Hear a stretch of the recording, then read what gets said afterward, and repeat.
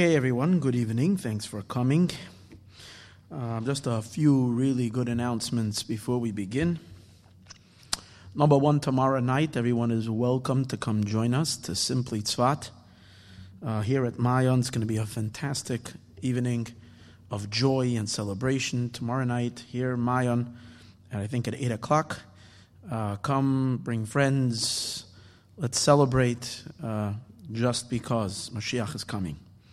So that's a great, great joy, a preparation for the month of Adar. Thanks for those that are coming, for those who sponsored, those who are part of it. It's going to be really, really great. Another thing I want to announce is Sunday morning is going to be Rosh Chodesh, Adar. Mishenechnas Adar, Marbin B'Simcha. So we're having over here a very great Rosh Chodesh davening. This is for men. We have Rosh Chodesh, and as we've done in the past, if you've seen those videos, they're awesome.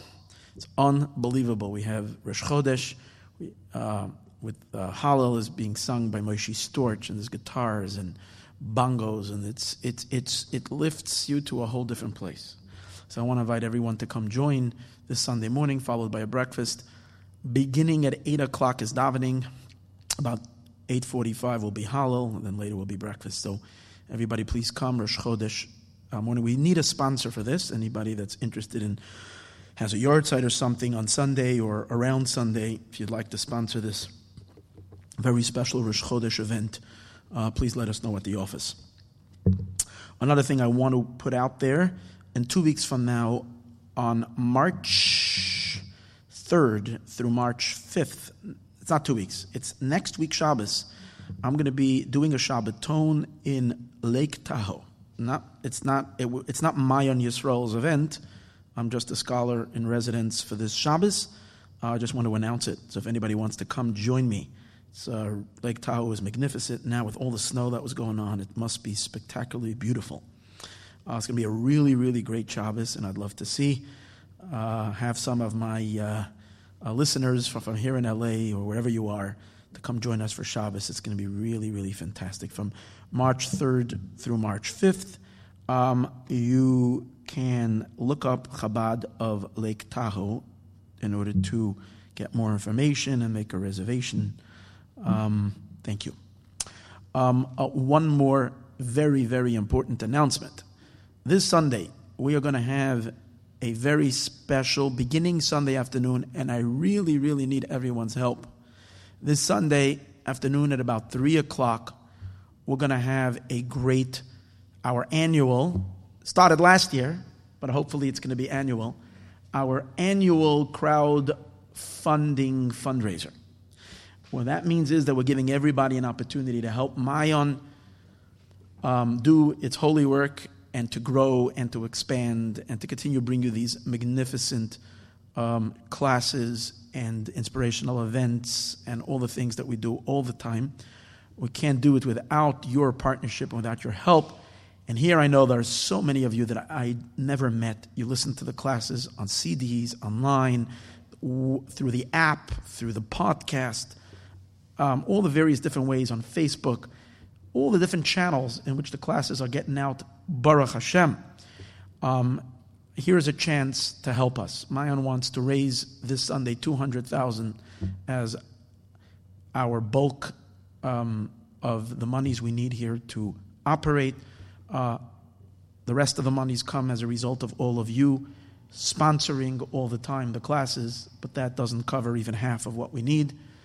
So this is very, very important to us. Every dollar you will give will be quadrupled 4 times. It's only a 24-hour. And remember, for us, it's all or nothing. So we need you to help us raise those $200,000 starting this Sunday. And we need, in addition to, please, when you receive those notices on emails, WhatsApps, whatever other way it might get to you, please be so kind, pass it on. You can do such a big mitzvah. It's all about reaching lots of people, and you can help us tremendously. And every little bit you give makes such a big difference. So beware, this Sunday, it's Rosh Chodesh Adar, Mishnechnas Adar Marbin B'Simcha, breaking out of boundaries. The name of the campaign this time is Go Beyond. We want to go beyond. We want to double what we did last year. Last year we did our ambitions were 100,000 this year. It's 200,000. I really, really, really would like to have everyone to please participate and help. We need over here at Mayon volunteers who would want to join us. It's going to be a really happening room over here Sunday night and Monday, in which we need people to help, volunteers with phone calls, getting the word out. If you can do that, please notify the office. It would be very, very big schus. Now, last but not least, it's a last minute thing that we're putting together. And we, thank God, the way it works is that we have matchers who match people that are donating bigger money to help boost this. And every dollar you give gets matched 3 times. Now, we've secured already 2 matchers to match, but we haven't secured the 3rd group of matchers. And we need people who are willing to extend themselves beyond in a big way. So if you're listening, I might not know you, and I'm shy, and I don't like to fundraise. I hate it, as you know already from earlier classes. So, but we have no choice if we want to continue doing our holy, wonderful, good work. So if you are someone listening to this shir, and you have the ability to help us in a bigger way, and you appreciate the work that we're doing, we still need to put together a serious chunk of money to serve as the 3rd group of matchers. So if you can, and I'll be straight up, people who can make a commitment over the next year for 5,000 and up. That's what I'm looking for this. Less than that is appreciated tremendously, but that will help us on the day of, if you will make your contribution on the day of the campaign. What we need now is a group of people that will come together to put up the money to inspire everybody else to give. And we need from 5,000 and up, if you know anybody. Now, 2 things. If you yourself can do so, please don't be shy. Reach out to the office, or please call me. Or if you know someone that you would like to maybe perhaps can be approached for this, please, please, please let me know. Don't assume that I have it. We don't have it yet. I know it's going to happen because we have big miracles, and therefore the campaign is happening, even though at this moment I'm still looking up to heaven and saying, God, wherever the help will come. But I hope it will come, and I know it will come. So someone, you might be our miracle. If you're listening, you might be our miracle. Okay, that being said, now to the dedications of today. We have 4 wonderful dedications. A dear friend, Felix Medvedev, who is the distributor of these CDs in all the shuls in the La Brea area. He's dedicating him. Him and his wife, Nechama Medvedev, are dedicating this year in honor of Nechama's father's yortzeit, Asker ben Michael, the 25th of Shvat, which is tonight. So may this be a great aliyas neshama for him. May he channel lots of blessings to you and to your family for all that you need and all that you want, in the spiritual and the material. A parnasa and only good. Thanks so much for your distribution of these CDs weekly, week in and week out. It's so appreciated. And for this dedication. Another dedication tonight was by our dear friend, Velvold Zickman. And this is in honor of his mother, Dina Rezel, Bas Rabbi Yitzchak Aaron, whose yahrzeit is also tonight. May her neshama have the greatest aliyah. And Velvold, to you and your mishpacha, much bracha, begashmeis, in the material and in the spiritual. Bana Chayim Zayna, and all of them in great abundance. Thank you so much. Another dedication was by Nahid Brau, who's here now at the Shir. This is in honor of her mother's yahrzeit. It's going to be tomorrow night. Yael Bas Yitzchak, on the 26th of Shvat. May her neshama have the greatest aliyah, to the greatest of heights. Channel lots of blessings to you for all that you need and all that you want. May Hashem fulfill all of your heart desires in a good, open, revealed way. Last but not least, the dedication of the CD this week was by our dear friend Rabbi Naftali Astulin. This is in honor of his mother's yahrzeit, also tomorrow night. Rezel Bas Reb Chaim Avram. May her neshama have a very great aliyah. I mentioned the story last year, but it's such a beautiful story, and I want to quickly say it again. He told me the story, and it's very meaningful to me particularly. He told me his mother in the early 1940s, sort of at the beginning of the Second World War, before it came to Russia. His mother was an older girl. She couldn't find a shidduch. Those who were not willing to work on Shabbos in Russia, of course, couldn't find jobs, and they were mamish poor, like we can't even imagine. and no one would marry her. And she was looking to find a real, serious, Yerushalayim, God-fearing bacher, someone who studies and learns, and a Hasidish bacher, someone who's filled with the light of Hasidus. And she was looking to find, and there was no one. There was no one even to turn to. She got so frustrated. She traveled all the way from Moscow. She traveled across the border to the Ukraine and went to Mezhebush herself. Amazing. I think herself. And she went to the Baal Shem Tov. Who's she going to turn to? She decided to turn to ask the Baal Shem Tov for help. Now, this is way back then. Today's days, the Baal Shem Tov's caver is already built up. There's a hotel there. We were there last year, and there's food, and it's well, you go there, you can travel in style and in comfort. But she stood outside in the midst of the winter, freezing cold. She cried by the Baal Shem Tov's grave for an entire day. She stood weeping and crying, just begging and pleading, please help me find my soulmate. Then she came back, and as soon as she came back, someone had suggested a shidduch for her.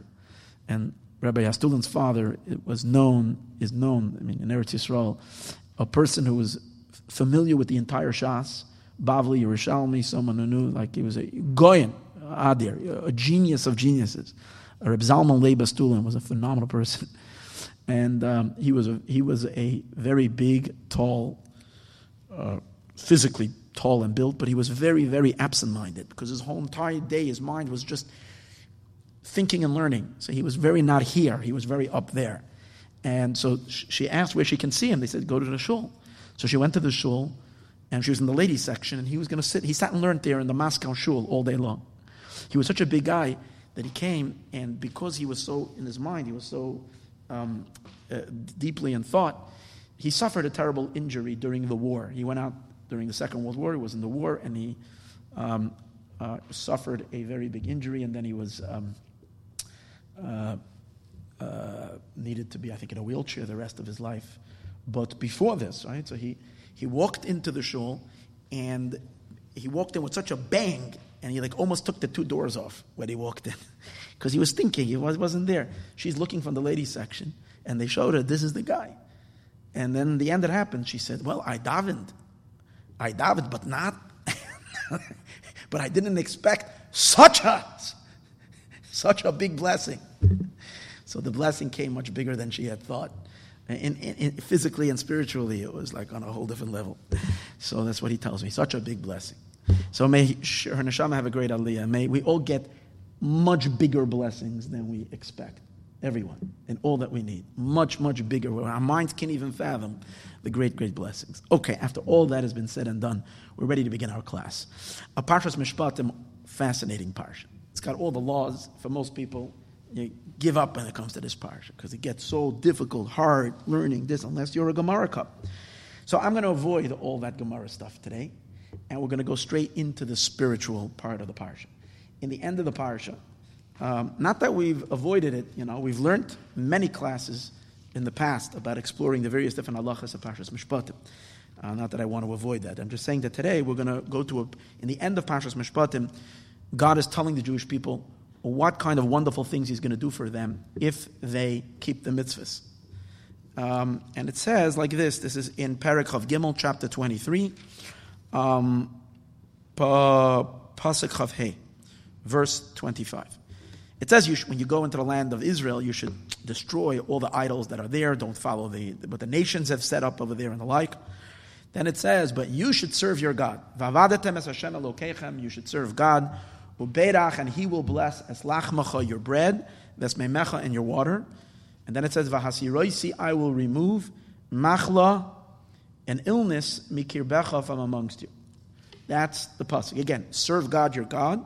He will bless your bread and your water. I will remove a illness from amongst you.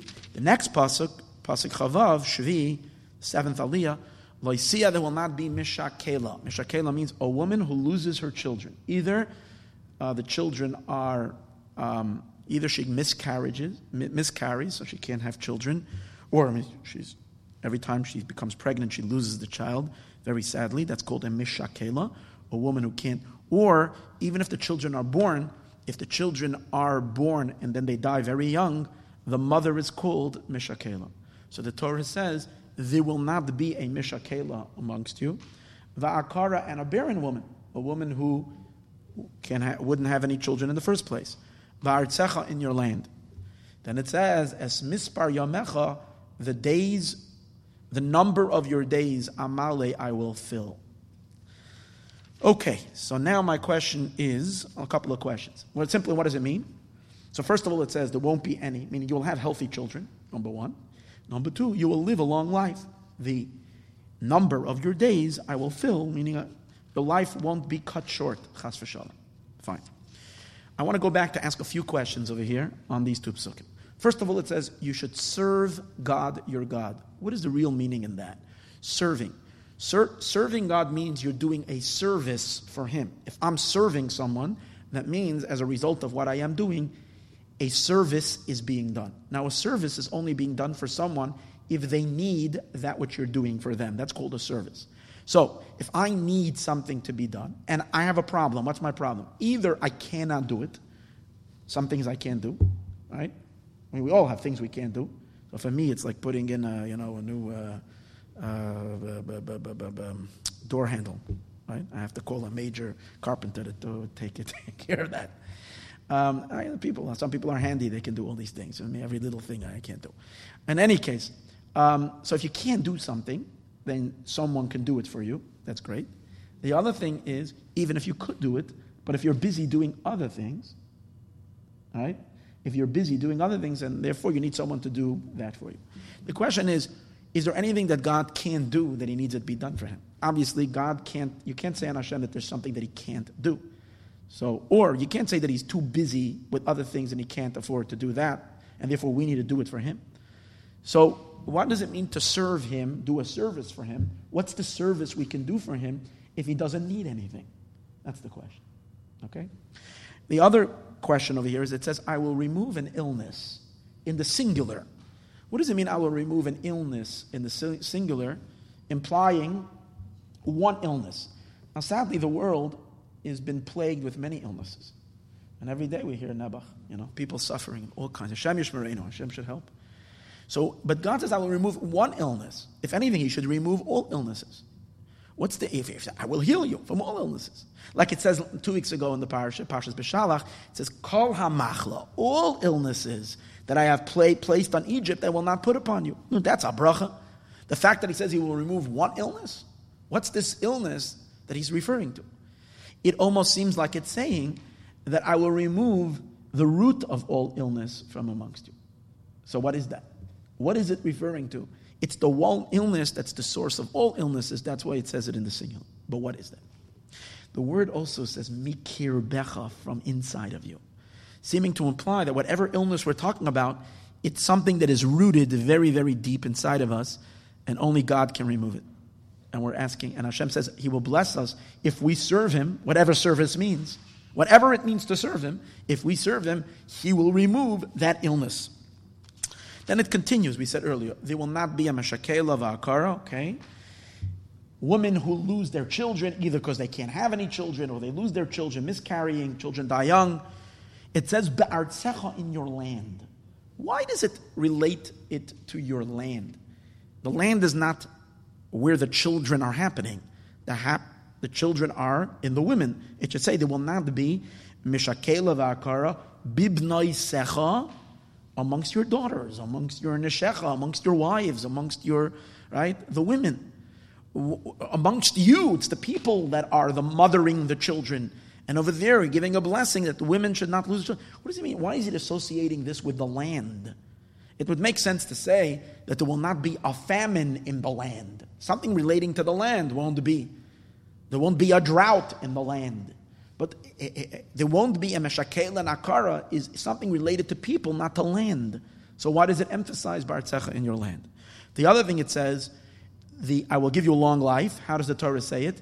The number of your days I will fill. What does exactly that mean? The number of your days I will fill. It would seem to imply there is the number of your days, what you were supposed to live. That's the number of your days. Every person has been given a certain amount of life. So simply it means, Amali, I will fill them, which means, God forbid, I won't cut, chas v'shalom, someone's life off short. That means they didn't end up living the number they were supposed to live. But that's not a big blessing. That's a removing a curse. Because if you're supposed to live a certain time and chas v'shalom, God is taking away those days, that's a negative. Here it seems like God wants to give us a blessing, positive things. So what does it mean? The number of your days I will fill. Does it mean that I will give you a normal lifespan? But then that's a mispar yamecha. That's the number. What is the amale I will fill? In seeming like there is something called the number of your days, and it's possible for them not to be filled. But what does that mean? And Hashem says, I will fill them. If he just wants to say, I will give you a long life, he should say exactly that. You will live a long life. Like it says last week in the parsha, by Kibud Avim, that if you honor your parents, what's the words over there? Yarucha Yamecha. We say it in Krishma also. I don't remember the terms of the Seres HaDibros right now. I'm not recalling it. But the words over there is, so that you will live long. Say it that way. What's this? I will fill your days. So to understand all of this, we need to go deeper. Okay. So what I would like to share with you today is a Hasidic discourse from Reb Shneur Zalman of Liadi, the Alter Rebbe, known as the Baal HaTanya, the author of the Tanya, in a discourse in this week's parasha in Torah Or. Awesome. Such a fiery discourse. And such an eye-opener, such an important discourse. And I'm going to share, of course, we've studied this a couple of years ago on a Thursday night. You can listen to the long discourse, the way we studied it then, probably a 3-hour class. I'd like to do a short synopsis on that discourse, which he tackles and he answers all these questions, not by giving you another pshat, but by opening up the verse for you to see it on such a deeper inner light shining in these words. So to understand this, let's understand one thing. Judaism is not a religion. It's a religion too, in the sense that, but that's not what it's meant to be, a religion. It's also not a self-help program where you work on bettering yourself or living the best life you can live. It's that too, but that's not what it is meant to be. Judaism is a relationship with God. Judaism is a marriage.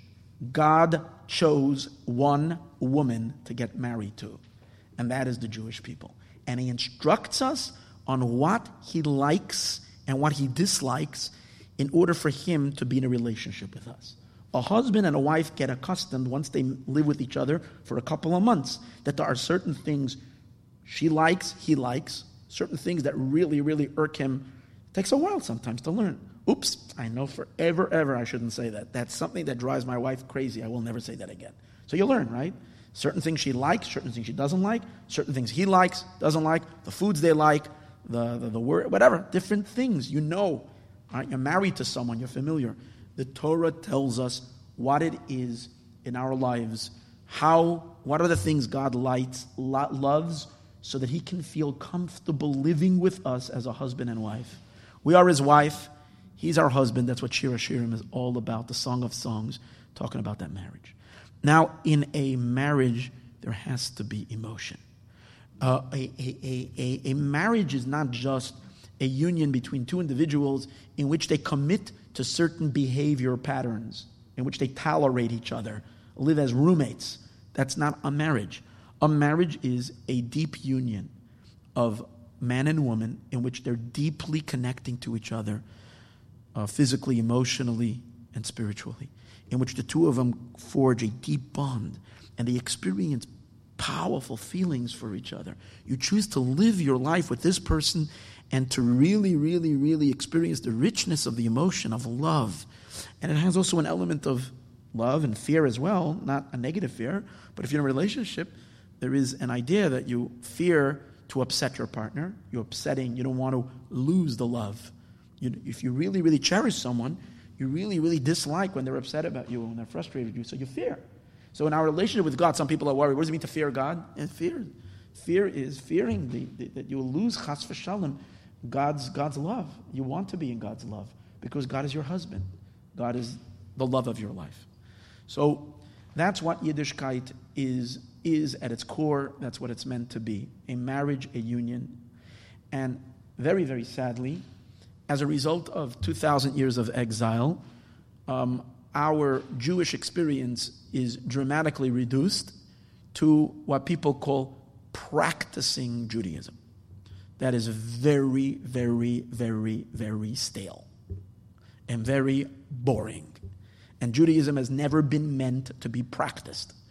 And if there's practicing Judaism, that's horrible. But that sadly is. And it's not that much our fault. Our husband hasn't been home for 2,000 years. What do you expect is going to happen after a while?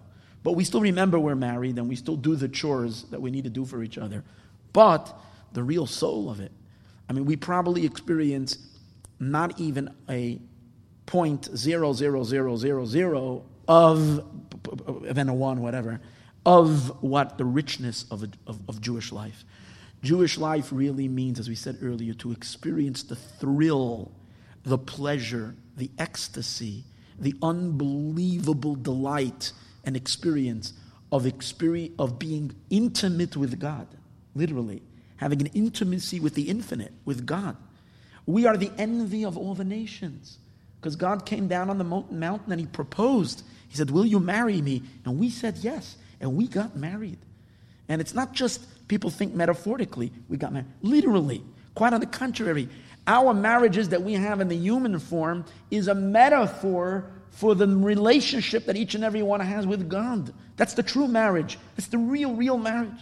And therefore, Yiddishkeit is supposed to be intense, powerful, extreme emotions, every day in prayer. If we would only tap in and be alive as Jews, if our souls would only be alive, we would truly experience intense passion, fervor, longing, and thrill, and pleasure, and delight once our neshama touches the Ein Sof. Do you have any idea? I mean, I don't, because I've never felt it, but it's described, of what kind of thrill and pleasure that is. Unbelievable. Now, why are we talking about this if we're anyways not going to feel this? The answer is because Mashiach is about to come. And we have to stop practicing and start living Judaism. And therefore, Chassidus, from the Baal Shem Tov and onward, brought us back into the inner experience of Judaism. And even though it's easy to say, of course, we're just hardened, our hearts are hard and cold and insensitive, forget about feeling, you'll never feel, just do. Of course, it's easy to say that. But on the other hand, we have to realize that if we put in effort and recognize what is possible in Judaism, the depth of emotion and feeling that's possible, we could feel. We could feel something. We can at least, let's put it this way, we can at least make an attempt and try, and since we're so close to Mashiach, you never know. Your soul might really, really, really open up to the ultimate. But if we don't even know that it's possible, then why would we try? So let's get a little deeper and understand, how do you love God? That's the question. I mean, we're dealing with abstraction of abstraction. The physical world, we know very, very, very close. The physical world is very, very close to our senses. So we can understand in our human relationships that we can love someone. We can even understand that we can be crazy about someone and have such desire and such love for them. We can understand because they're flesh and blood and we're physical. We can really, really, really, really, really attach ourselves to them. They can be very, very real to our senses and to our emotions. But when you're dealing with God, how do I love God? How do I know? So in Tanya, which is a manual for love, that's what the Tanya writes in the beginning of his book, his Sefer. He says, I'm going to give you a manual of love. How to serve God. How do you get your heart into Yiddishkeit?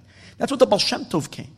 All of Hasidus, the Baal Shem Tov came to say to the Jewish people, Rachmana liba boya, the Eibishter. You see, the idea of practicing Judaism doesn't just happen now. This is going on for the last 500 years. The Jews are practicing Judaism. And the Baal Shem Tov didn't like it in his days. And he said, God doesn't want you to practice anything. God wants you to love Him, to bond with Him. Mitzvah means connection. So the Baal Shem Tov said, Rachmana liba boya, the Eibishter wants your heart. He wants you to feel Him in davening. He wants you to cleave, to bond, to sing, to dance, to feel simcha, joy, ecstasy, pleasure, all this. And the Baal Shem Tov opened the heart of the Jewish people, and Hasidim get. Now the Tanya took it all and systemized it. That was the Chiddush. And we want to understand what's the novelty of the Baal Tanya in the general world of Chasidus. The novelty of the Baal Tanya was that he systemized it into a system in which a person can work in a methodical way to build up his relationship with God. So in Tanya, which he writes in his first volume of Tanya, which is a manual in loving Hashem, over there he describes that there's primarily two ways in which one can love God. Number one, we all possess a neshama. And since we possess our neshama, even though I mentioned earlier, we are physical beings, and as a result of that, the spiritual and the godly for sure, because godliness is even transcends spiritual, beyond spiritual. And therefore, as a physical being, we can't really relate to Hashem enough that we should be able to get excited about Him. But we have to second guess that. Are we really physical beings? No, we're not. We're souls. We are spirits from heaven. Not only spirits, we are sparks of Hashem that have come down in a body. So therefore, to our neshama, to our soul, God is very natural, because the neshama is of Hashem, part of Hashem. It's a spark of God. So this that we're saying, whoa, Hashem is so distant and removed, I don't even know what He is, I don't know how to touch Him, feel Him, smell Him, know Him, I can't see Him, hear Him, or relate to Him with any of my senses. Well, our neshama could. Therefore, the neshama has a natural passion, fervor, fire. Tzamalacha nafshi, David HaMelech says, my soul yearns for you. Our souls have it naturally to love, to burn, to have a consuming love to Hashem. However, it's true that it's the nature of our neshama, but our soul isn't clothed in a body.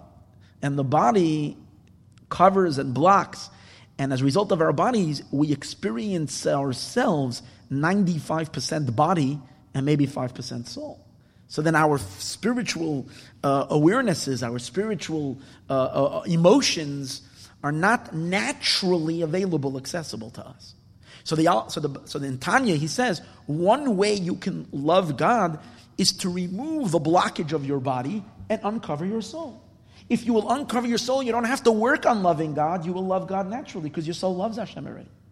But he says that's not a small task, because to remove the blockages of the body is a monumental task, and it can be a lifetime of work. And you have to really, he says, only big tzaddikim. See, let it let down.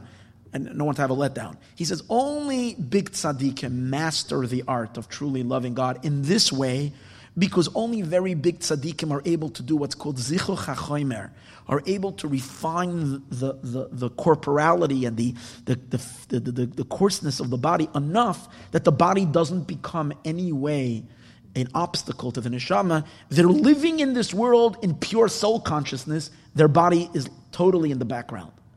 That is very great tzaddikim. Most people, this method is not possible. In other words, it's as if you have to remove your body, as if your body doesn't exist anymore. In the terminology of other Hasidic Sfarim, it's called hispashtos hagashmias. You have to remove all physicality from you, and you live as a spiritual being. Okay, so this is something extremely idealistic. You can try, maybe it'll work for you, but it will take. For most people, it's wishful thinking. Then he says, how about the average person? How can an average person love God? So in Tanya, he introduces the idea that it's based on what the pasuk says, "V'yadaita hayom v'hashavosa elavavecha." When you will know in your mind, you will be able to bring it to your heart. In other words, you will use your mind to explore the divine. Once you will become more familiar with God, you will begin to appreciate Him and begin to love Him. So one has to exercise what's called, I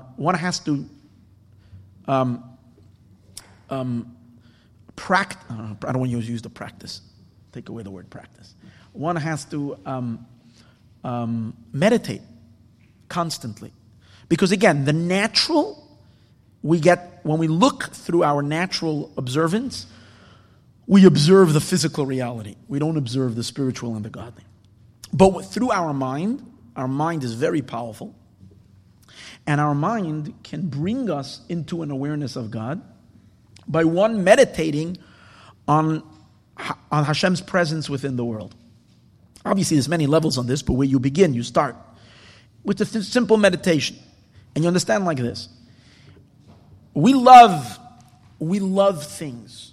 It's not like there is no love. We have passion, excitement, and fervor to things. We all love different things. Some of us love food. Others love I mean, everybody loves food to a certain degree. Others love different things in life: art, music, travel.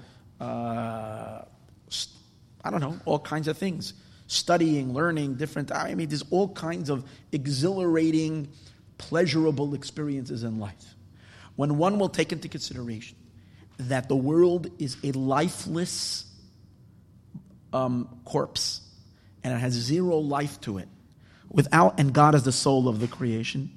He animates all of creation. He enlivens the world.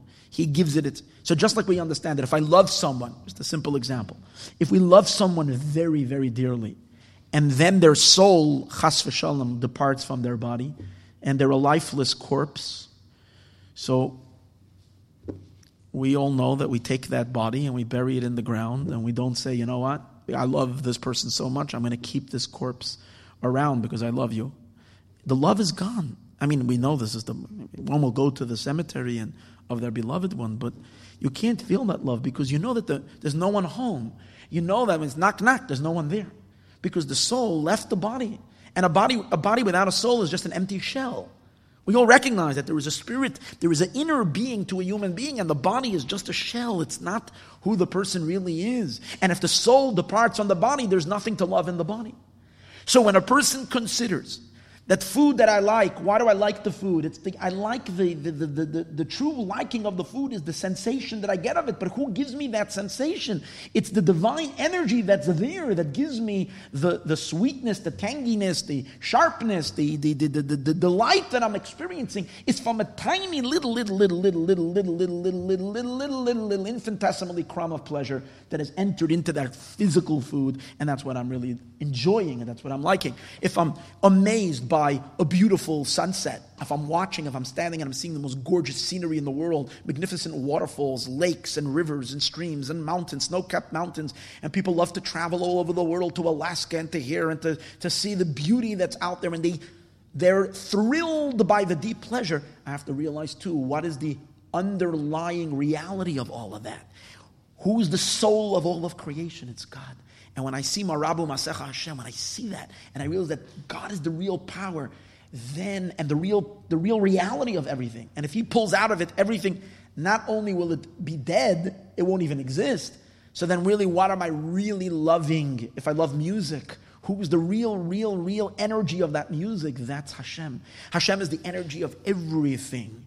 So therefore, when a person meditates on that, one can come to an appreciation of Hashem, and thereby begin to develop a love not for the external elements, because naturally, without work, the world is deceptive and lying to us. The world doesn't present itself as if it has a soul, which is Hashem, that's behind it. Hashem did it that way, so we will all be tested.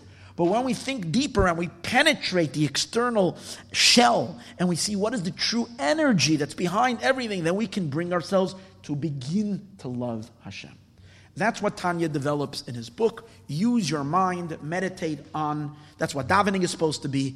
Every day we spend time thinking about how Hashem is the life force behind all of the creation, all of existence, and we begin to love Him. Basically, we extract our love from the world and we direct it to the source of the world, who really deserves to be loved, which is Hashem. However, there is one thing that he does not state in Tanya, and this is where this magnificent discourse that I'm going to share with you tonight, where he fills in. He says, after everything is said and done, if you're using your own meditation and your own mind to create within yourself a true feeling and sensation of the divine, even if you do this daily, and even if you spend hours upon hours on meditating on this and trying to connect to it, you will create emotions. You will suddenly feel a longing, a desire to get close to God. You will feel a sense of awe and fear of the Almighty Being that's the power and the force behind everything that exists. You will feel that. However, he says it's not going to last and it's not going to really be real.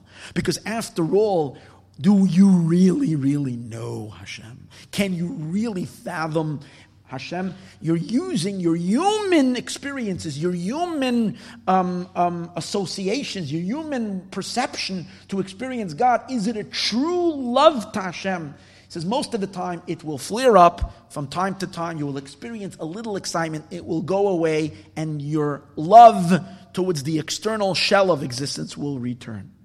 And we will one day maybe have moments in which we will aspire for the transcendental, for the divine, but it's not going to be permanent and real.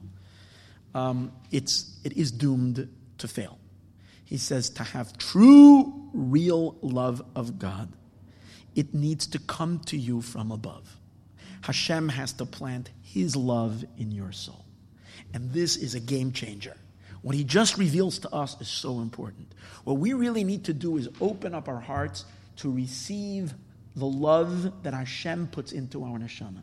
Because God wants us to love Him, He nurtures our soul with love. He puts His love into and He allows us to love Him. How? Because He makes Himself present in our neshama. And when God enters into your soul, you cannot help but experience the deepest love and attachment. The emotions are born naturally because divinity, true divinity, is sensed in your soul. And he says an amazing idea, an unbelievable idea, that just like the physical earth is the source of all food and nutrition to every living being, everything in this world needs to receive its nutrition from the earth. So too, because that's where we live off. Now, you can have a few $1 billion. If there isn't a morsel of food, God forbid, you're not going to survive. You need food, and food comes from the earth in the form of all the vegetation or whatever it is. Or even if you're eating animal eats the food, eats the vegetation, and that's what you're surviving. Every bit of nutrition comes from the earth. That's the only way we can survive, food from the earth. Just like physically we can only survive through the food from the earth, spiritually our souls also need spiritual nutrition, and we receive it from the spiritual earth. What is the spiritual earth? And that is the Shekhinah. The mother of all souls is called earth. It's called Aretz, the supernal Aretz. Why is the Shekhinah? The Shekhinah is the mother of our souls, because as we discussed in many classes in the past, that there are 10 channels through which God channels His infinite light to the world. These are called the Sephirot, the attributes. The last and final channel, the last and final conduit through which God's energy actually makes its way into the creation is called the Malchus, the attribute of kingship, which is the Shekhinah. Because Shochein, it dwells within the world. That Shekhinah, because it's the last level of the divine, in which God is actually planting His energy into the creation, that's why it's called the Aretz, earth, because it's the lowest aspect of the divine. And guess what? The Shekhinah is also the source of all of our neshamas. The Shekhinah is also called Knesset Yisrael, the ensemble of Jewish souls. She's the source of our souls. She's the mother. And just like a mother feeds her children, the spiritual earth feeds her children, which is all the neshamas.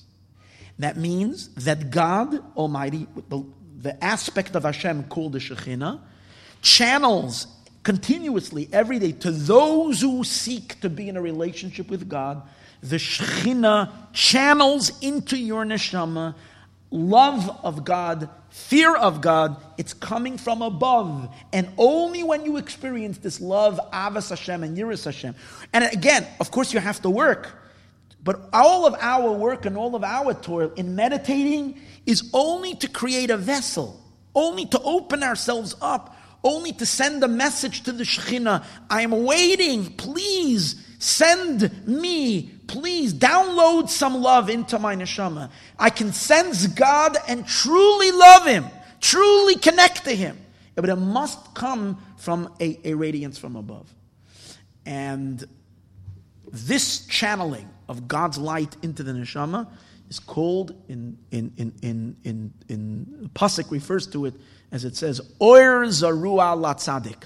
A light is planted for the tzaddik. What does it mean? A light is planted for the tzaddik. The light is the radiance coming from Hashem Himself, the Or. The Or is the love. The love or light. Hashem has love. that love, the oir, Hashem plants it. Where does Hashem plant the love? Hashem plants the love in the supernal earth, in the Shekhinah. Again, Hashem takes the oir, His powerful love for us, He plants it where? In the Shekhinah, which is called earth. And from there, and for what purpose? La tzaddik. Who's tzaddik? Tzaddik is all of the Jewish souls. Va'amech kulam tzaddikim. All souls of Israel are called tzaddikim. And tzaddik means, you were called tzaddik in Kabbalah. The idea of tzaddik means bonding, to connect. The light is planted in the Shekhinah, la tzaddik, to enable every neshama to bond and connect with its maker and with its creator through its love and its fear. So that's the idea of the light, the being put into the aretz, into the earth, so that we can truly love God with a real love, because we're recipients for the godly light that is descending into our soul, which is called the Ava V'Yira, the love and the fear coming from Hashem to us, from the Shekhinah into our souls. And then, and only then, could we experience true, lasting, and real love. However, in order to activate that nutrition, in order to activate that growth, talking about earth. Earth has the power to give for, let's use the physical earth as an analogy. Physical earth has two things. In order for the physical earth to grow, it's earth, it's sand, it's earth. How does it grow? There's two primary causes that cause earth to produce. Number one, something that has nothing to do with us. God planted within the physical earth what's called koech hatzomeach, the power of vegetation. Hashem put into the earth the power for the earth to give forth vegetation. And it's the biggest miracle of miracles that we see every day, but we're so used to it, so we're not recognizing. It's the very same earth that is giving us such a variation, from peanuts to watermelons to squash, bananas, potatoes, I don't know, from sugar cane to chili peppers, the vastness of taste, of richness, of very different types, vegetables and fruits and this types of trees, and they're all coconut and apples and every kind. It's unbelievable, the variations, all coming from the same earth. And God, with His magnificent, infinite wisdom, has enabled that very same earth to create such variation. That's what Hashem planted in the earth. In addition to that, we need a plant. If you don't plant the seed, you're going to get, the earth does give out some stuff, on its own, but really, if you really want to get quality produce, you have to plant.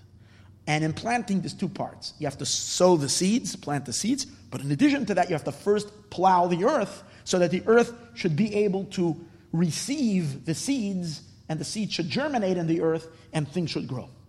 That's what is required. So let's translate that into the spiritual earth called the Shekhinah, that we are seeking to receive light, the Or Zarua. So here's the thing. When God planted in the earth, means God empowered the Shekhinah, the level called Shekhinah, to grow nutrients, all the nutrition, all the vegetation for every neshama, for every soul, from Avram Avinu until the souls of our days today. Every neshama has the right nutrition, the right diet, the right food, and that is there in the spiritual earth to nurture every single soul. That's what God planted in the Shekhinah. But we need to plant the seeds. What are the seeds? The seeds of the Torah and the mitzvahs that we do. Every time we're studying Torah and we're doing mitzvahs, we are planting seeds in the spirit. Even though our Torah and mitzvah might be very mechanical, our Torah and mitzvah might just be a physical action. I'm putting on tefillin, I'm lighting Shabbos candles, I'm doing a kindness, I'm giving tzedakah, I'm helping. It's nice, there's nothing spiritual to it. I'm just doing an act that God commanded me. Yet, that act rises as a seed. It goes up to the Shekhinah, it plants the seed, and guess what? It will reciprocate. And from there, light will come down to illuminate the soul. And we'll see soon, there's conditions to that, to enable you to love Hashem with a real, true love, because it's love coming from above, not human-made, it's godly-made. And if it's godly-made, it's lasting and it's permanent. Now, so what is necessary? Torah and mitzvahs is what's the first thing. The second thing is the earth needs to be plowed, softened. What does it mean? You see, earth itself, because of its density, it's thick, and nothing will grow. You crush it, you break the bigger chunks of earth, and you break it down to become soft, then it will grow. What does it mean to understand kiviyachol, what this means to cause a softening of the soil of the Shekhinah? What does it mean? Being that the Shekhinah is the mother of our neshamas, if our hearts are hard, if our souls are stiff, if a person becomes rigid and hard in their own ego and their own self, if there's lacking of a broken heart, when there is just a sense of smugness of self, it's hard to imagine that, but our condition causes things in the Shekhinah, causes the Shekhinah soil also to become hard. And then, even when you're doing a mitzvah, the seeds are not being absorbed in its source, and then we can't expect to receive spiritual light, spiritual produce, descending back into our neshama to enliven us with truth, to feel the relationship, to feel the love. It won't happen. So there is the idea of a broken heart. That's why you should know that it was a custom by all spiritual seekers, anybody that took their relationship with God seriously, meaning more than just observing Yiddishkeit. Those who really, really knew the secret of being a Jew, which meant to experience the love, the ecstasy, to be real joyous, to experience real simcha as a Jew, of connection to Hashem, they all knew that they constantly need to plow their field. You know when they would do it? They would do it every midnight. Jews would wake up in the middle of the night, sit on the floor, and weep for the destruction of the temple. What they really were weeping for was the destruction of their own temple. Every Jew is a temple. God is supposed to reside in your heart. If I'm not feeling Hashem in my heart, that's because I became full of myself. That's because there's a hardness. I'm stuffed with my... So they would do tshuva, and they would repent, and they would break their hearts until they had a broken heart. And when their hearts were broken, that's when they created that softness. And then when they prayed afterwards, they experienced real connection. If they couldn't do it at midnight, they at least did it once a week. It says Thursday night, one should do tshuva to prepare for Shabbos. This was natural to Jews. Sadly today, we do it once a year, Yom Kippur, if we're lucky. We plow the field a little bit to allow for a little bit of that godliness to take hold. Okay, this is what's necessary.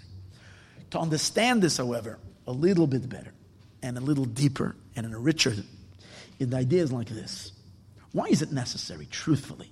Why is it really, really necessary for the love and the fear to come from above? And what does it really mean God is giving you love and fear?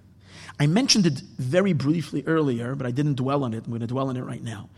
You see, in order for, love and fear, the two emotions, the primary emotions that a Jew is supposed to have to Hashem. Avas Hashem and Yiras Hashem. By the way, it's not a luxury. It's basic Judaism. It's one of the mitzvahs that we're obligated to have. We have to serve Hashem not just with our actions, we have to serve Hashem with our heart. And that is, we say it every day, V'ahavta Hashem Lokecha, love your God. So we're obligated to this. Now, but in Kabbalah, it's an interesting idea. Love and fear are called children, spiritual children. When a person has a child, there's two types of children. You can have a boy or a girl, two genders, boy or girl. Love is called the boy, and fear is called girl. Isha Yiras Hashem, the woman who fears God. Love is masculine, as it says, Zachar Chastai. It's an interesting play on words, but Chassidus uses it. Simply, you would say, Zachar Chastai, he remembers his kindness. Kindness is love. But the deeper meaning is, Kabbalistically, Zachar Chastai, that chesed, which is love, is masculine, is male. So you have a boy and a girl. Love and fear are called ben ubas, son and daughter. So these are spiritual children. Now here's the thing, everybody knows that you can't have a baby unless there is a union between a man and a woman. As a result of the intimacy of a man and a woman, that's when children are produced. So here there's Gavaldig idea. If you want to have real, true children, which means real, true love and fear of God, it requires that you should have an intimacy with Hashem. There has to be a union between Hashem and your neshama. And when there's an intimacy with God and the neshama, when both of them become, what does it mean, an intimacy? When two separate beings merge together till they become one entity. That means when a person, any person, man or Jewish man or Jewish woman, can allow Hashem into their soul to the point where you're so enveloped in God's light that you and God you completely are transcending your own self-awareness. And you become truthfully, in a very real way, experience the truth of God's existence, Hashem, to the point where He becomes more real to you than you are to yourself. We're going to soon see this is possible to do this during davening. That's the union. Now you and God have now merged together. And in that union, there will be a baby.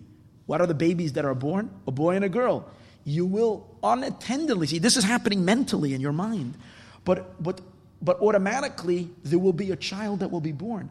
There will be powerful love. You'll feel, because the thrill and the enjoyment, the pleasure of this union automatically creates the love which you don't want to leave go of this ever.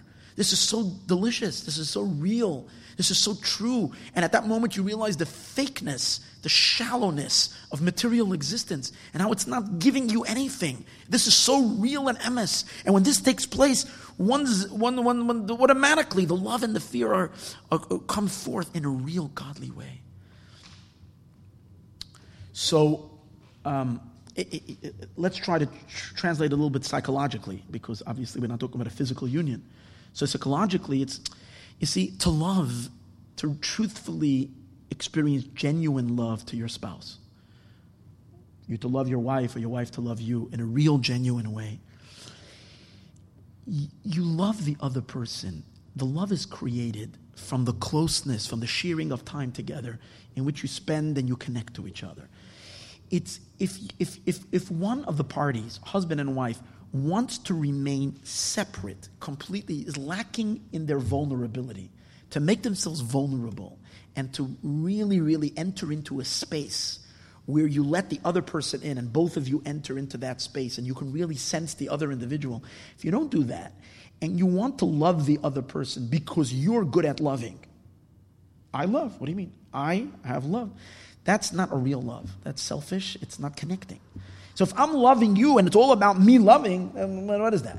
Real love doesn't happen from distance. Real love happens when, as a husband and wife, you spend time together, you're connecting to each other, you talk, you relate, you attach yourself to each other.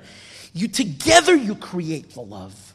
That's when it's a real love. If it's each one staying in their own space and I am projecting love, I will love you, this is the way I love, this is the way then it's not a relationship. A relationship that is going to disintegrate. The love requires we share in the experience that will create the love. And together, and the same is with our relationship with God. We can't decide and to keep God at a distance, and from the distance, from within our own neshama, decide that we're loving Hashem, even based on I perceive you the way I think I perceive you. Now with God, it's 1,000,000 times harder than even than with a human being. Because a human being, at least you could have some kind of a perception of the other person. But the true perception of the other person is never really real unless you truly experience the other person. For that, you have to create that intimacy to truly know the other person. And when you know the other person intimately, then you really love them. And the love comes from the two of you merging together. So the same is with the Eibishter for sure. You can't love Him if you're staying stiff in your own place. So you have to allow God into your soul, into your space, for Him to pervade your consciousness. And the two, you and Hashem, merge, for at least, even if it's just for a few moments, in that blissful reality. Then the love and the fear that are born will be real. They'll be true godly children. It's a mixture of you and Hashem together creating the love and the fear. Awesome. Unbelievable idea. He says this is the deeper meaning of Va'avadatem es Hashem Elokeichem. We asked before, you will serve God. What does that mean? God doesn't need anything. So he translates the Va'avadatem es Hashem Elokeichem totally different. Not you will serve God, but Va'avadatem, you should work very hard. Hear this. Va'avadatem, you should work very hard as Hashem Elokeichem. That Hashem, the Yud Kei Vav Kei, which is the Tetragrammaton, which is God's true self, that He should become Elokeichem, He should become your power, meaning He should reside in your neshama, that you should feel, as if you're seeing him. Obviously, it takes a lot of work. It takes meditation. One has to realize that one has to meditate on the idea that there is the name of Elokim, and that's the power of God that is invested within the creation, where God limits and contracts himself to the creation. Yud Kei Vav Kei is the transcendence of God. The word Yud Kei Vav Kei means Hoya, Hoya, V'yiyah, past, present, and future together. One realizes that God is totally beyond time and space, totally beyond all limitation and boundaries. And all of creation is floating in God's infinite power and infinite light. And to Hashem, all of creation is as if it never happened. It's so nullified and so nothing. And if one meditates on the truth of Yud Kei Vav Kei, guess what? Yud Kei, at a certain point, your neshama opens up, and the Yud Kei Vav Kei is sensed literally within your soul. And when the Yud Kei Vav Kei is sensed within your soul, which means God is sensed within your soul, that's the union. And that's va'avadetem. You should work hard. It's not easy. It takes a lot of labor and a lot of work to be able to pick themselves up from the here and the now. First of all, to shut down all the distractions. I'm closing the whole world down. Nothing is going to bother me. I'm going to meditate now. I'm going to think deeply in what's really real and how everything that I know, experience is all locked in limitations of time and space. But you, God, are beyond time and space. And all of existence is not in your infinite light and your presence everywhere. It's just that we're oblivious to you. But right now, I'm going to open up my soul and hopefully I beg you, Hashem, to allow your light to shine into me so I can truly experience you. That's the union. And when that happens, whoa. So you'll say, what do you mean? Who are we to experience the Ein Sof, the infinite? The answer is, you're a Jew. You are the recipient. God created you to be a vessel for his light. The Jewish people are called Kois. Knesset Yisrael, the Jewish people are called Kois. Yeshua, as David HaMelech says about himself, David HaMelech is the source of all of our neshamas. He's the Shekhinah. We know he corresponds to the level of Malchus. David HaMelech says, Kois Yeshua is Esa, I raise a cup of salvation, because the Jewish people, all of our souls are a cup. What's a cup? A cup is a vessel where you can put water in. Our neshama is a vessel in which God's truth can manifest and register in. But we need to be able to let him in. Or we let him in. And Kois Yeshua, it's there naturally to our neshama. When va'avadetem es Hashem Elokeichem, when you will work hard and allow that Hashem, the Yud Kei Vav Kei, that generally is totally outside the experience of all creatures and all creation. See, a non-Jew can't experience the transcendental of the Yud Kei Vav Kei. The non-Jew can recognize God, but only know God's name Elokim, the limited expression of God in the creation, but not the true infinite, because he's not a vessel. He's not a container. He's not meant to be God's wife. So Hashem will not reside in him. He won't have an intimacy with his neshama. But to you, because you're Jewish, we have the ability for Hashem, va'avadetem, you will work as Hashem, that Hashem Elokeichem should manifest and shine completely in your neshama. What happens then? Then the pasuk is promising you, loisia meshakela, you will not have chas v'sholem, a situation of a woman who's losing her children, which is referring to before someone, because if we're not receiving the love from God as a result of our intimacy with Hashem, but it's coming as a result of our own, we want to be, in other words, it's coming from within our own experience. I want to meditate and create the love from within my own experience and not allow Hashem in to help me create that together. So then, chas v'shalom, there is such a situation called mishakela. Mishakela is when the babies that either are miscarried, or even if they're born, the children are born, they die young. What does it mean? We spoke about earlier. You experience an emotion. Sometimes we work, we daven, we're trying, and we create some kind of a stirring in the heart, and then it miscarriage. It doesn't last. Or even if it's created, but it's created, it lasts for a day, for an hour, and it's gone. It's not there anymore. You wonder, how is it that the word tzaddikim, and this is a real question. We read about the great Hasidic masters, Reb Zusha of Anapoli, Reb Lamelech of Lazensk, the Kedushas Levi, Reb Levi Yitzchak of Berditchev, the Holy Baal HaTanya. These are tzaddikim. Reb Yisrael of Ruzhin. You read about these tzaddikim. I've been reading a lot of stories lately about them, and it's so, you wonder, you say, what made that these people were turned on and they were never turned off? their entire life, non-stop, of one continuous love life with Hashem, burning every day with Mesiras Nefesh, willing to die, letting a neshama almost expiring out of their ecstasy and love, and trembling in fear in front of Hashem. How is it that that it was permanent? It didn't stop. It wasn't like, okay, one day they were spiritual. It was all the time, and the answer is because they experienced that intimacy that we spoke about before. Because Hashem registered in the neshama, and then the love and the fear that's produced lasts a lifetime. So the pasuk is saying, Lo yisiya mishakela. There will not be a mishakela. Mishakela is a woman who loses her children. That will not be. Va'akara is even a worse state. What's akara? Akara is a barren woman. She's a woman who hasn't even. Akara is a woman that can't even have a child to begin with. That's a situation, sadly, which someone who can't even begin to produce an emotion is someone who's given up on any kind of feelings in his Yiddishkeit. One whose Yiddishkeit is totally dry. There's no feeling at all. That's called akara. And Hashem is saying, you will not have that. Why? Because the only reason you do have that, hear this, what he says, is ba'artzecha, is because you're trying to create these children in your land. Instead of receiving it from my land, up there from the Shekhinah, instead of allowing the light of Shekhinah to radiate in your neshama to create real emotions, the reason why we're not experiencing is because it's artzecha, your own feelings, your own emotions, your own experience, and you're staying locked up in yourself. Of course you can't experience a true emestiga feeling for God, because it's artzecha. See, the artzecha is the reason why there would be chas v'shalom, a mishakela, a woman who loses her children, akara, you can't have any children to begin with. Why won't you have that? Because va'avadetem es Hashem Elokeichem, you'll have an intimacy with God. And then it's not going to be you're not going to be producing the love in your land, you're going to be producing the love in the land of the Shekhinah, in Artzei Sachayim, in the lands of life. But then he goes on to explain something so much deeper. He says, let's analyze a little better the idea of what means akara. You see, Sarah Imenu, the sages say she was a barren woman.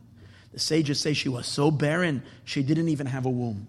The miracle of Sarah having a baby was afilu beis vlad ein lo, even a womb she didn't have. She couldn't possibly have it. It's not that she didn't conceive, she didn't ovulate or whatever. She just did not have a womb. She couldn't have a child. That's akara. And spiritually, the Alter Rebbe, the Baal HaTanya tells us in this Maimer, it's possible a situation where a person doesn't even have the basic spiritual capacity to be able to experience any bit of godly light. We said earlier that the neshama is a vessel. Every neshama is meant to be a home, the wife of Hashem, a place where God can be intimate with. And it's possible the person is totally not a vessel. Why? Because they don't even have a womb. What does that mean? So we used before the analogy of a cup. Knesset Yisrael is a cup. A cup can only receive if it has a hollow space inside. The cavity of the cup, the empty space in the cup, that's where it's receiving. So he says the real meaning of an akara is someone that has such a clogged brain and such a clogged heart that there's no space for God to enter his or her space at all. And very, very sadly, he says, you know what the reason is? The reason is because when a person is stuck up with his or her own ego, and it doesn't mean someone is boastful who thinks that they're Napoleon or they're Donald Trump and they run the whole world. I'm not talking about that. I'm not talking about a super big, fat, big, despicable ego. I'm not talking about that. I'm talking about. I'm not talking about anything. I'm just telling you what it says in the book here. He's talking about a situation where a person, and let me read you the words because I don't want to even say it myself. I just want to tell you what the words are. Is the only way you can contain anything godly is if you're an empty vessel.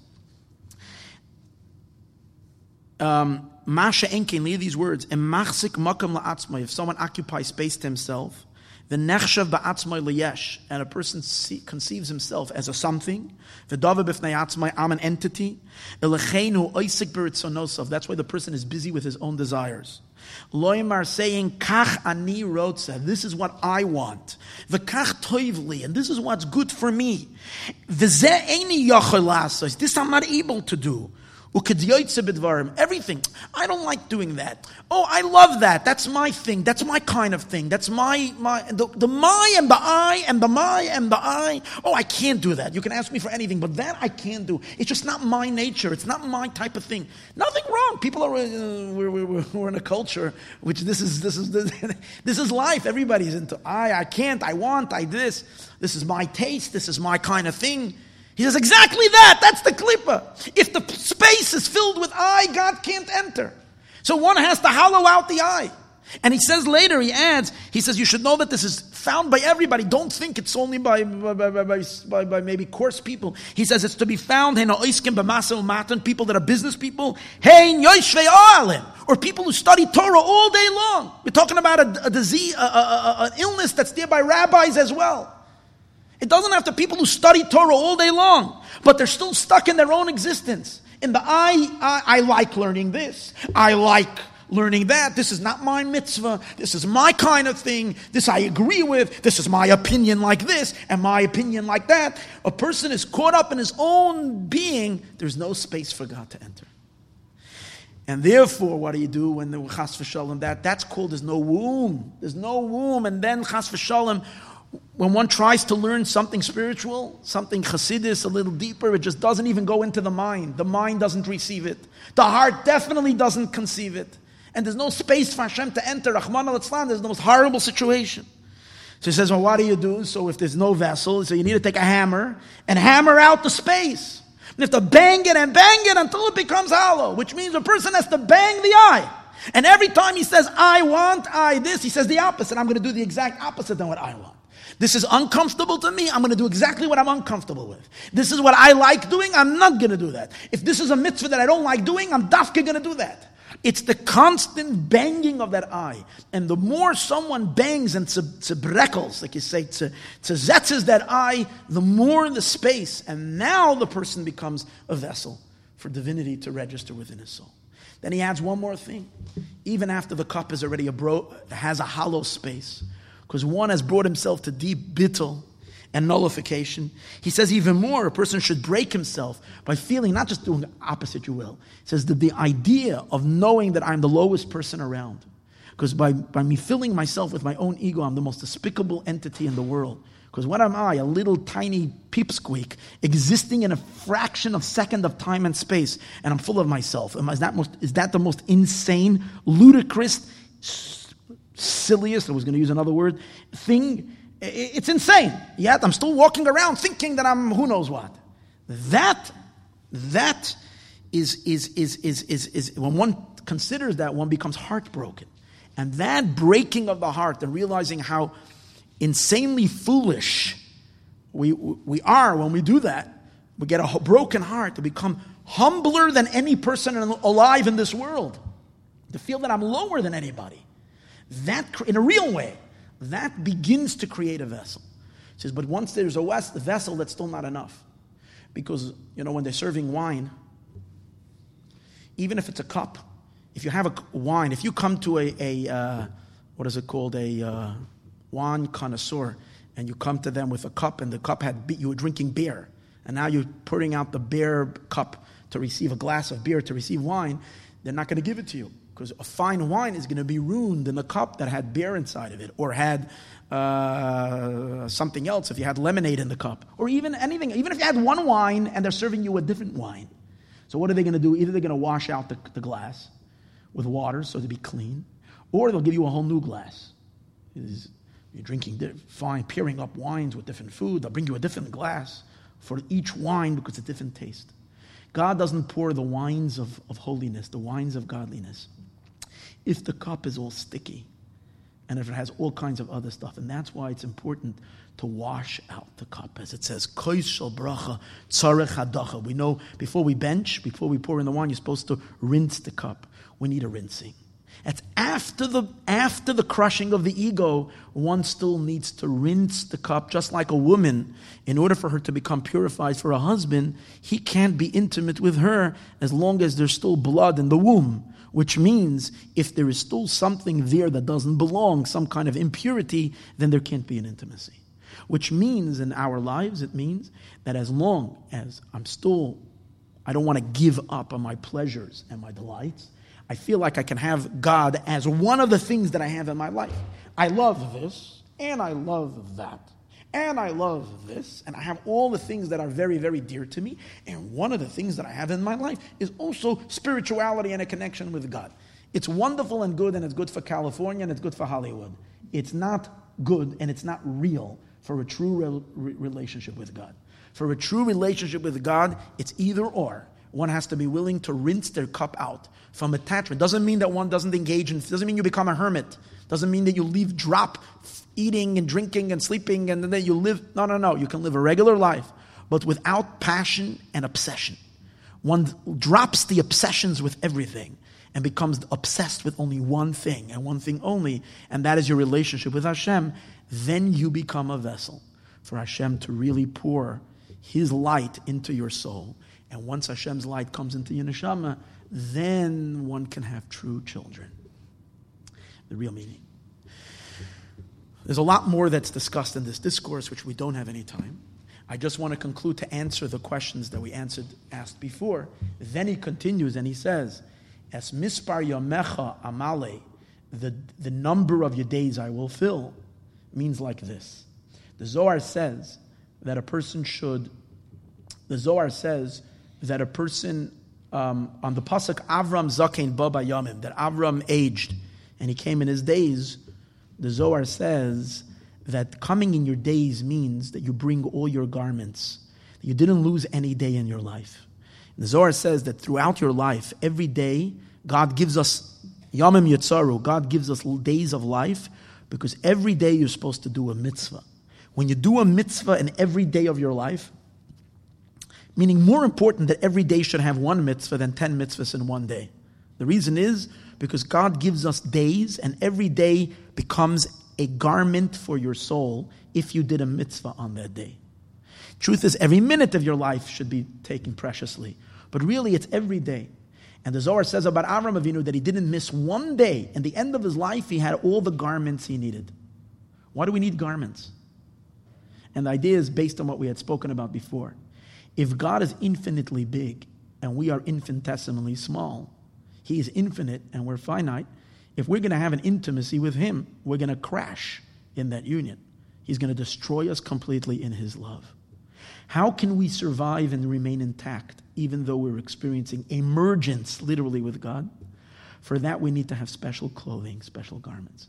We need to have special power garments, which are the Torah and mitzvahs, which allow the intimacy to take place in a way that it will not shred the neshama in that light. That's what the mitzvahs are. The Torah and mitzvahs are called levushim. The mitzvahs that we do every day in our life. That's called your days. So hear the depth of what the pasuk is saying. God is saying like this: the mitzvahs themselves that are called your days, yom mecha, your days, you need to do that. You need to provide the mitzvah. You do the mitzvah, God says, every day, make sure to bring the day as a garment. But as mispar yamecha, mispar means the radiance of the day. Meaning the light, the godly light that's going to go into that garment, that's not your business. That's what I'm going to put into it. The love coming from above, we spoke earlier, that's going to be channeled into your neshama through the mitzvah, that's God's department. That's what the word mispar means, shining, from the word sapir. Sapir means shining and brightness. Es mispar, the shining, the brightness, the radiance, yamecha of the mitzvahs that you do, amale, I'm going to fill, God says. That's not your business. You do the mitzvahs. You do the mitzvahs and I will fill them with my grace and with my light. And the other thing Hashem says to us, the same is also on the other part that God is responsible for. He says, I will remove an illness from amongst you. What does that mean? Quickly and briefly. What does it mean, I will remove an illness? Which illness are we talking about? A singular illness? So here's a very deep thing. You see, we spoke about before crushing the ego, breaking out of self, to allow ourselves to become a vessel for God to reside in us. But we can only do that to a certain degree. there is always going to remain a little bit of self-awareness at the core, because the human being was infected and polluted by the venom of the snake. When Chava encountered the snake and he had a conversation with her, he injected her with self-consciousness and self-awareness. That's why the Gemara says that there are 4 people who died for no other reason but for the etyoy shel nachash, the venom of the snake. There were 4, most people die because they have some kind of sin that they did. But there were 4 people in history that didn't have any sin. They were impeccable. I'll tell you who they are. The Gemara says, the first one is Binyamin, the son of Yaakov. Binyamin didn't have any sin. The second one is Amram, Moshe Rabbeinu's father. The third one is Yishai, David HaMelech's father. And the fourth one is David HaMelech's son, Kla'ev. 4 people. They never sinned. The only reason they died was because of the human condition. What's the human condition that killed them? It's the little bit of impurity that was injected, and it's at the core, at the center of a human being, and that is what? The feeling of self that does not allow you to perfectly experience the divine. When Chava ate from the tree of knowledge, what does it say? She was consumed with her feeling. She said, she saw the tree that it looks delicious. The Torah goes through all the senses. She got consumed with what she wants. She lost sight of what God wants, and it became about her. That core sense of self-centeredness went into the human being, and it's there. We cannot remove that. We can diminish it, but we can't remove it completely.